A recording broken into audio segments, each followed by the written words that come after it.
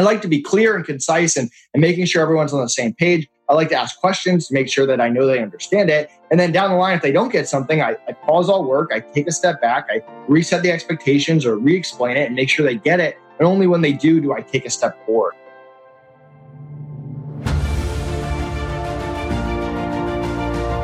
Hello and welcome to the Daily Helping with Dr. Richard Schuster. Food for the brain, knowledge from the experts, tools to win at life. I'm your host, Dr. Richard. Whoever you are, wherever you're from, and whatever you do, this is the show that is going to help you become the best version of yourself. Each episode, you will hear from some of the most amazing, talented, and successful people on the planet who followed their passions and strive to help others. Join our movement to get 1 million people each day to commit acts of kindness for others. Together, we're going to make the world a better place. Are you ready? Because it's time for your Daily Helping.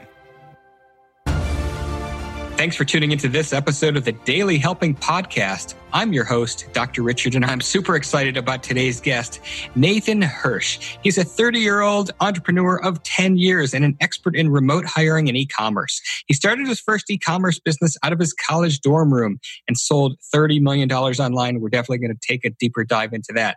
But now he's the co-founder and CEO of freeup.com, a marketplace that connects businesses with pre-vetted virtual assistants, freelancers, and agencies in e-commerce, digital marketing, and much more. He regularly appears on leading podcasts such as Entrepreneur on Fire and speaks at live events about online hiring tactics, and we're going to talk about those today. Nathan, welcome to the show. It's great to have you here.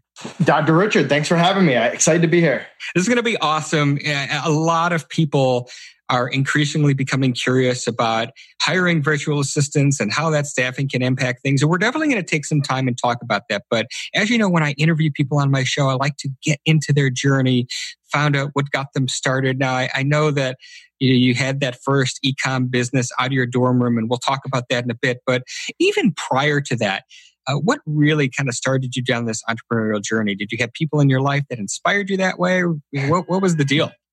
So my parents were both teachers growing up. So I kind of grew up with a mentality that I go to school, get good grades, get into a good college, get a real job, work for 30 years, retire. And they always wanted to teach me a good work ethic. So from the time I was 15, 16, whatever the legal age was, I always had full-time jobs. Every summer, every break, I worked at a company called Chez Joseph, which is a catering company. I worked at Aaron's, which is kind of like a rent-a-center. I worked at Firestone corporate as an intern there. And I learned a ton about business and marketing and customer service. And I got to work next to the CEOs behind the scenes a little bit, which is pretty cool. But I also realized how much I hated working for other people and how much I just hated that whole clock in, clock out mentality and watching the clock go by. I couldn't wait to leave every day. And so when I got to college, I quickly kind of looked at that as a ticking clock because I had 4 years to start my own business where I was going to go into the real world. And I'd already gotten a glimpse of what the real world was, and I didn't want any part of it. So that was honestly the biggest motivating factor. But there were other people in my life. My aunt was an entrepreneur, and I saw her progress and buy bigger houses and have a lot of freedom and work from home, and got to talk to her about the pros and cons of it. And my mom actually ended up starting a nonprofit too. So a little different than what I was doing, but I got to see a glimpse into that. So she was like a teacher plus a founder of a nonprofit kindergarten. So that I definitely had glimpses of entrepreneurship, but it really stemmed from my desire to not work for other people. It's so interesting. So many people go into college not having a clue about what they're going to do on the back end. And you actually, it was almost like a warning for you. Like if you didn't figure it out in advance, you were going to be destined to have to go into the corporate world, which you already knew that you were not going to be happy with, which is wild. Yeah. So talk to us about that business you started in college. $30 million in online sales is really awesome. So what was the idea? What were the challenges? How did it all go down? So I remember buying textbooks for hundreds of dollars and trying to sell them back to the bookstore for pennies on the dollar. And I got pretty upset and I said, you know what, I can do this better. So I used that summer money that I had made to start my own textbook business. I started buying people's textbooks and then I would sell them to different online distributors. And one of those distributors was Amazon.com. This is 2008. No one really knew what Amazon was. For then, it was a big textbook business, big bookstore, and I could sell back my books. So started selling these books, created a referral program. Before I knew it, there was a line out the door of people trying to sell me their books, to the point where I got a cease and desist letter from my college telling me to knock it off because I was stealing too much of their business. So that was kind of a wake-up call. My parents were both teachers. I really didn't want to get kicked out of college. That would not have gone over well. So I pivoted. And I thought it was so cool. I could have this Amazon storefront. It was 24/7. I could use my customer service skills. Money would get deposited in my bank account. And I just had to figure out what to sell besides books. So I started experimenting with products I was familiar with: video games, computers, sporting equipment, like typical college guy stuff. And I just failed over and over and over. The only thing I could get to sell on Amazon were these books. And it wasn't until I branched out of my comfort zone and found the baby product industry that my business really took off. So if you can imagine me as a 20-year-old college kid selling baby products on Amazon, that was me. And I kind of went in with the mentality that I had not much cash. I didn't have a warehouse to store anything. So I came up with the idea of drop shipping years before I even knew it was called drop shipping. The idea that I could buy something from a manufacturer, and the manufacturer didn't really know about Amazon back then. So I could pitch them and be like, hey, I have another sales channel for you. All you have to do is ship the product where I tell you to. You can keep my credit card on file and you can charge me for every order. And on the flip side, I'd mark it up and put it on Amazon and keep track of inventory and pricing changes. And when the order would come in, I'd send it over to the manufacturer, they'd ship it to the customer, and I would make that difference. And I got into Amazon at a really good time, and that business quickly took off. That's wild. And I'm kind of laughing about the university sending you the cease and desist. And so you had your online business now. This was your path forward to where you didn't have to join that rat race that you were so terrified of joining. Talk to us about what happened after college. What did you learn, and what were the developments? Yeah, so I grown this business. I ended up getting lucky and finding a business partner. His name's Connor. He actually works with me on FreeUp now. But that last week of college was actually really stressful. I had some job offers, and my parents, although they support me no matter what I did, they definitely thought the better, safer decision was to take those job offers and get the health insurance and the benefits and the stable job and income. And I'm over here running this Amazon business that's doing pretty good. I'm making $100,000 a year, but Amazon is Amazon. They can shut you down at any time. There's lots of changes. There's really no stability there. Not to mention, no one really knew what being an Amazon seller was. Trying to tell other people what that is, they thought I was running a scam or an MLM. No one really understood it. So I was in a weird place. And I remember talking to my aunt, who I mentioned before, and spending a good hour on the phone just pacing around my backyard or front yard and just talking to her about the pros and cons. And I ended that conversation with the mentality that, listen, I'm young. These jobs are not going anywhere. I can always go out and get a job, but I'm making enough to survive. I'm enjoying it. And there's obviously a lot of potential there. And I'm going to regret if I don't at least try it. So after college, I turned down those job offers, and I never had a real job after college. And I started on the Amazon path. And we ended up moving down to Florida and opening up an office, probably one of my worst business decisions, taking all these remote people that were happy and forcing them to come to the office and creating a 9-to-5 job for myself and really adding overhead to a business that didn't need it. We were drop shipping. We didn't need a warehouse or anything.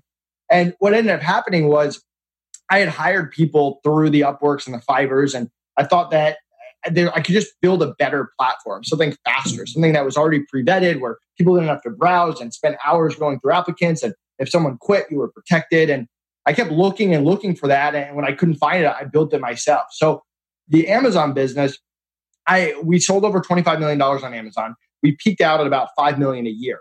So all of a sudden, the courses, the gurus, the other Amazon sellers start appearing, and Amazon becomes harder and harder. So we're not really growing a brand. It's not our products. We don't have a patent or a trademark in any of this. We're selling other people's products, and our sales probably stay around 2 to 3 million a year. So we're no longer growing. We're not selling products that we own. We're not selling products we're passionate about because we're not selling about baby products. And that got old really fast, even though we were still making pretty good money. And I had started this free up concept on the side. I had essentially taken my Rolodex of freelancers that we had vetted using a process that we had spent a lot of years making and started offering them to other Amazon sellers. Well, that business quickly took off and surpassed our Amazon sales. And with that, I was growing my brand. I was helping other business owners instead of just helping my back pocket. And it became a lot more fun. And Connor and I made the decision to move away from the Amazon business and just focus on free up. And we took that vetting process and added to the marketplace. We invested in software and hiring other VAs to help the internal team. And the rest is history. And I want to take a much deeper dive into FreeUp, of course. But so let's do this though. Let's take a higher level view of the VA industry, because and in general the shift that we're starting to see towards a gig economy, because the landscape has shifted a lot, and there may be people listening to this who are not really familiar with the concept. I mean, most people understand, the Fivers and the Upworks, like you mentioned, but the idea for a lot of people of hiring somebody to play a central role in your business virtually is still unsettling, particularly, the stigma associated with, hiring people from other countries and, the controls and the security and safety and all this stuff. So high level overview, let's talk about, what you're seeing in terms of the state of the industry and how using virtual staffing is a benefit before we even talk a little bit more of FreeUp. Yeah, I mean, you go back 20 years, if you want to hire someone, they had to be full-time. They had to be in your town or the town next to you. You needed an office. And that was really what you had to do if you wanted to scale. And fast forward to today, you get access to people all over the US, all over the world at different price points with different skill sets. You can hire people full-time, part-time. You can hire people project-based. You can build a Rolodex of reliable graphic designers and writers and creatives that you can go to for different things. You can hire agencies to handle your marketing or your social media channels. So it just gives you a lot of flexibility as an entrepreneur that you really didn't used to have. And there's so many great channels like Skype and Slack, and there's ways to protect yourself like LastPass and user permission. So the whole industry is going that way, whether you like it or not. So your choices are keep doing it the old way, or do probably what your competitors are doing and adapt to the gig economy and use it. And you kind of have the choice of, hey, do I do entirely remote, like FreeUp? We only hire people from our own platform. We're entirely remote. We have no plans on getting an office. Do you go entirely office, which a lot of big companies have done and are very successful, but it's a high cost, high risk.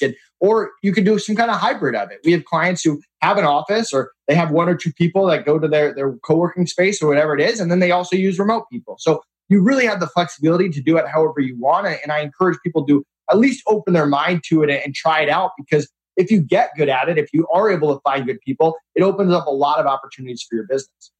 So that's one thing that you said that was interesting. If you get good people, because obviously, if you don't have to have staff in the office, you don't need an office.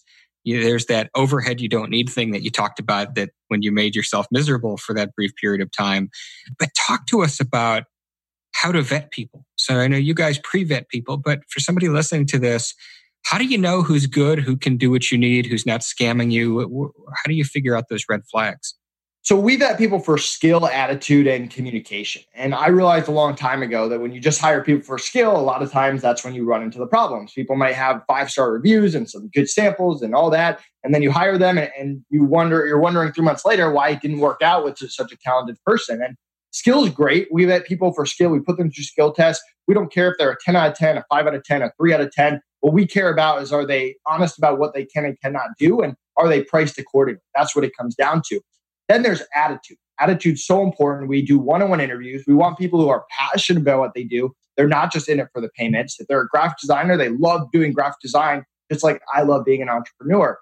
We want people who don't get aggressive the second that things don't go their way. I think we all know that not all clients and not all situations in business are rainbows and butterflies. There's going to be tough times, tough things that come up, and you want people that can be the bigger man, be the bigger woman, and be more professional. We want people who are positive and bring positivity and helpfulness and collaboration. And then you've got the communication, which is the key to everything, especially remote. We want people who respond within a business day. You can obviously speak your language at a high level. You can get on the same page quickly. Who, if they have a personal issue, can let you know and not miss due dates and stuff like that. So we have 15 pages of communication best practices that they have to memorize and get tested on. And what's funny is when you find people that have a great attitude and great communication skills, they tend to be a lot more honest about what they can do on the skill side. So it all kind of comes together.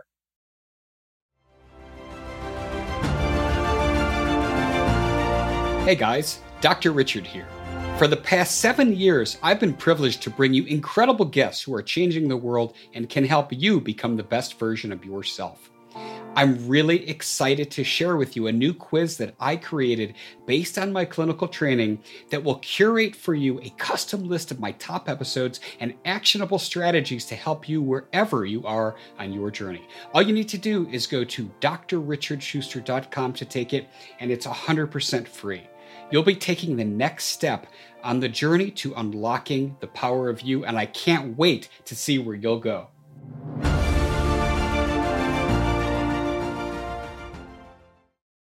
So, talk to us a little bit more about. You said that there's fast LastPass and there's things that you can do, but in terms of using people who are out of this country, that's something that's becoming increasingly used. And I know the Philippines is a large source of talent. Talk to us about what are the risks and the benefits of using international talent. Yeah, I mean, there's always going to be a risk. Even if you hire your best friend to sit right next to you, there's always a chance he does something stupid or jeopardize your business in some way. And hiring remote is no different. Now, I've been doing this a long time. I've hired people remote for 10 years now. I've never had a serious issue, knock on wood. We've been running Free Up for 3+ years now. We bill over 18,000 hours a week. And these freelancers and virtual assistants and agencies on our platform, they care a lot more about making sure you're happy, staying on our platform, getting more clients on our platform, and growing their freelance business than they do about jeopardizing your information. Now, I'm sure if we bill enough hours, eventually something will happen because that's real life. But the percentages are a lot smaller than people think. And you can do normal things to protect yourself. I mean, we have them sign an NDA. It's in our terms of use. But at the end of the day, are you really going to chase someone across the Philippines over a piece of paper? Right. You can give them LastPass and set up user permissions and give them access over time and build trust. But the number one way to really protect yourself is to build relationships with people that you work with. I've had people that have quit on me, who I've fired, and they didn't want to hurt me. I didn't want to hurt them because I built a relationship. I treated them well and with respect, and we were on the same side. And I looked for those red flags. And there's really no substitute. You can put all the protections in place, but the number one way to protect yourself, in my opinion, is to build relationships, no matter how much or how little you work with someone. I have a graphic designer that I use once a month for small projects. And I still build a relationship with her because I'm building that Rolodex of reliable people that I can go to, just like I would with my full-time VA who monitors my emails all day. I love that. And so somebody listening to this, let's say they're like, okay, Nathan, this makes sense to me. I want to jump into this. But the question that a lot of people might have is, how do you find that right person for your business? Because obviously you're vetting people, you said skills and attitude and whatnot. But for me as a potential hiree or employer rather, I guess, or contractor, what's the right term? Yeah. Client. I don't know what the right term is, but if you're bringing someone on, whether it's project based or you're looking for them to, fill a regular slot for you, it's important, obviously, to find that right fit for your business. So how does somebody who's sitting on this side of the desk find that right person? How do they, know what to ask in the interviews and things like that? Yeah, I mean, the easy answer is go to freeup.com, create an account, put in a request. But what I always tell people is, listen, I can get you really good people, but if you don't know what you're looking for and you don't know what to do with them after the fact, that doesn't do you much good. So the way I like to break it down is you got 3 levels of people you can hire. You got the followers, you got the doers, and you got the experts. So followers, $5 to $10 an hour, non-US, they have years of experience because we're not a marketplace for newbies, but they're there to follow your system, your process. If you don't have a system and process, you're going to struggle to hire those people. Then you got the specialists, the mid-level, the graphic designers, the bookkeepers, the writers. You're not teaching a graphic designer how to be a graphic designer, but they're not consulting with you either. They're there to do projects that you're not good at a high level. And then you got the experts, the 30 and up, the people who can bring their own systems, their own process to the table. They can audit, they can provide strategy, consult. They could be an agency, high-level freelancer, consultant. And that's for stuff that you need expertise right away. You could spend the next 6 months learning how to be a Facebook ad expert, but you can't do that with every single part of your business. And at some point, you have to hire experts who can hit the ground running to help you with whatever that is. So once you've divided that up, you have to figure out, where are you as an entrepreneur? Are you someone that's stuck in the day-to-day operations of your business? Are you someone where projects are building up and you need to get those done? Are you someone that's taking on something that you're not good at, that you really need expertise to help you and save you from making a lot of mistakes? So, and the average entrepreneur needs different things. You might need 2 projects in the mid-level. You might need a VA part-time. And then at some point you need to do some marketing or branding or UI, UX, whatever it is. So figuring out where you are as an entrepreneur and what you need is first. And I obviously try to start with the easiest thing. If you haven't hired before, maybe start with the VA. If you want to take some cash off your plate and focus on getting 5 to 10 hours a week, or hire someone to build that website or do that graphic design. If someone messes up a graphic design, your business isn't over. So it's small things like that are stepping stones. But then after the fact, once you do find someone, let's say you get them on the free up platform, put practice on things that you can control, setting expectations, communication, giving feedback, building that relationship. And we have a lot of content in our Facebook group, Outsourcing Masters, to really help people along the way, whether it's interview questions, an expectations guide, a one-time project doc to get 100% on the same page with scope, and resources like that. So figuring out what you want before and what you're going to control after is incredibly important. Now, that all makes sense. One of the things I'm also thinking about, you mentioned that there's these different levels, and maybe you need an expert, maybe you need a mid-level person. What if you don't know? What if you don't know what you need? Yeah, I mean, I'm not in the position of consulting with people. I'm not a business coach. So I don't go into a business and be like, oh, you need to hire this person, this person, this person. That's not really my role. You do have to do some self-reflecting. You can meet with your team. You can meet with your business partner. You can meet with yourself and go through and create 2 lists. The first list is everything you do on a day-to-day, week-to-week, month-to-month basis. Put a dollar value next to each task. Is this a $5 an hour task, a $50 an hour task? How many hours a week is it taking? And prioritize it either by easiest or by things you just don't like doing. And start at the top of that list and chip down. And as you get lower, you're going to get better at hiring and more comfortable delegating and getting stuff off your plate. And then the other list is things that you're not good at, but you're constantly find yourself doing. If you're not good at bookkeeping, but you're doing your books every month, it's probably something you should take off your plate. Same thing with web development or whatever it is. So starting with those 2 lists, things you already have processes for that you want to stop doing to get your time back, and tasks that you're doing that you're not good at, that's a great place to start. So I'm wondering if you could take us through, you guys have been doing this for a while. For somebody listening, maybe thinking, hey, could I get kind of an example of a success story? Is there a particular client or a experience that you could share where the work that you guys are doing have had a significant impact, not only on their business, but perhaps the lives of people you're doing this for?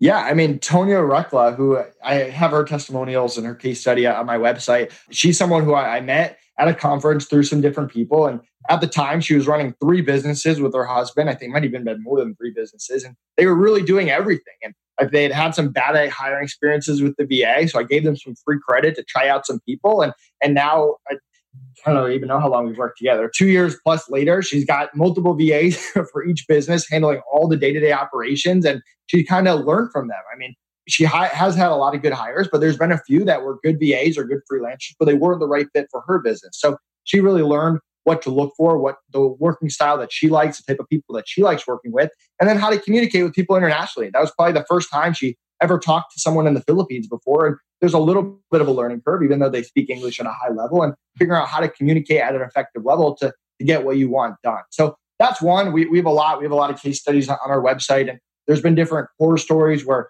we had someone named Norman, also a good client of ours, who hired a family to run his business. And one day the entire family quit on him. And he came to us in panic. And within 48 hours, we had him a brand new team of VAs, and he's been using them ever since and referring other people to us. So we've got lots of those. Everyone's in a different position in their business and their life. Some people have made bad hires before. They're doing it for the first time, or they've made a bunch of hires, but they just want to, and they've had success and they have a good process, but they just don't want to spend the time on Upwork and Fiverr browsing, and they just want access to our talent pool. And some people want to use my resources, and other people never want to talk to me and just want to use the platform. So everyone's in a different position. Makes sense. I did want to follow up on one of the things that you touched on. You said the woman who was in your case study, so one of the things that helped her achieve success was she figured out how to talk to people internationally. So my question for you, what are some tips you can share with the audience who are using international VAs on how to best communicate with them? Yeah, I just assume nothing. That's how I've gotten good at it. I mean, I don't assume that they understand anything about business. Over time, as I build a relationship with them, I know that they do. But when I'm first working with someone, I don't assume that they understand my business model, my processes, my client base, anything. And I put everything in writing. I try to avoid phone calls or voice calls or Skype calls at all costs, because that's how things get lost, that things drop in and out, and there's nothing to go back to. If we have a 1 hour long talk and they forget part of it, there's nothing there. But if everything's in writing, it's good. So I like to be clear and concise and making sure everyone's on the same page. I like to ask questions to make sure that I know they understand it. And then down the line, if they don't get something, I pause all work. I take a step back. I reset the expectations or re-explain it and make sure they get it. And only when they do I take a step forward. And by doing that, that's how I've been able to have a lot of success and not spend time just repeating myself or wake up 3 months later and be like, wow, this was a terrible hire. Makes total sense. I wanted to ask you, and this is kind of a loaded question because nobody's got a crystal ball, but you're in this industry and you see the day-to-day. What evolutions, what changes do you see coming to this industry over the next, say, 3, 5, 10 years? Yeah, I mean, I'm the worst at predicting the future. I mean, if you had asked me 10 years ago if I'd be selling baby products on Amazon, I probably wouldn't have believed you. And if you had asked me 5 years ago if I'd be running a freelancer marketplace, I wouldn't have believed you. I mean, I think we're going in this direction. I think you're going to see a lot of businesses going in that direction. I think you're going to see a lot of people. You already are seeing a lot of people changing from an employee that works with one business to a freelancer that works with a lot. And I think in other countries, I mean, I know I've made a trip to the Philippines before. They don't really like staying in traffic or driving to work or spending time away from their family. A lot of them tend to have large families. So I think everything's going in that work from home flexibility, have a lot of different clients direction. Awesome. Well, Nathan, we're at time. I loved the information that you shared with us today. So many practical things and the idea of using VAs to free yourself up is fantastic. As you know, I wrap up every episode by asking my guest a single question, and that is, what is your biggest helping, the single most important piece of information you'd like somebody to walk away with after hearing our conversation today? Yeah, one thing that we didn't talk about is just diversifying across hiring. I mean, I've seen so many entrepreneurs, they make a bunch of bad hires and they finally find someone they like and they just load that person up with everything. And they don't realize how risky that makes your business. I had a situation where I did that. I spent 6 months training someone and at the end, it was awesome. They could run the business without me and I had this great sidekick. Well, I went on vacation to Myrtle Beach and on the first day he quit on me and 6 months of training down the drain, I had to start all over again. So just like you would diversify your revenue streams and diversify your suppliers, make sure you're diversifying your hiring too. You don't have to go crazy. If you're getting 10 emails a day, you don't have to hire 4 customer service reps. But if you're going to hire a full-time VA or a full-time customer service rep, maybe hire 2 for 20 and they can cover for each other, or build that Rolodex of different people that you can rely on. Have 2 or 3 graphic designers you can go to, 2 or 3 writers. So if someone's too busy, you're not setting back. So make sure that you're diversifying across hiring as you get bigger and bigger. Makes perfect sense. I love that. Nathan, where can people connect with you? Yeah, go to my Facebook group, Outsourcing Masters. Go to freeup.com with 3 E's. My calendar, my team's calendar is right at the top of the site. You can even talk to one of my VAs and ask them anything you want to know about VAs directly from the source. Create a free account, mention this podcast, get a $25 credit to try us out, and really appreciate you having me on, Dr. Richard. Is there a specific code that people would use listening to this? I'm going to send you a link so you can create a free up page and then you can put that in there. Perfect. Okay. Well, we'll do that. Very good. And so we'll have that for those of you in the car at the gym, we've got you covered. You can check this out in the show notes for this episode, as well as at the Daily Helping app available in iTunes and the Google Play Store. Well, Nathan, thanks again for coming on the show. Loved having you. Great information. Appreciate it. Thank you. Have a great day. Thank you. And thanks to each and every one of you who chose to listen to this episode. If you like what you heard, go subscribe to us on Apple Podcasts and leave us a 5-star review, because that's what helps other people find the show. But most importantly, go out there today, do something nice for someone else, especially if you don't know who they are, and post it in your social media feeds using the hashtag MyDailyHelping, because the happiest people are those that help others.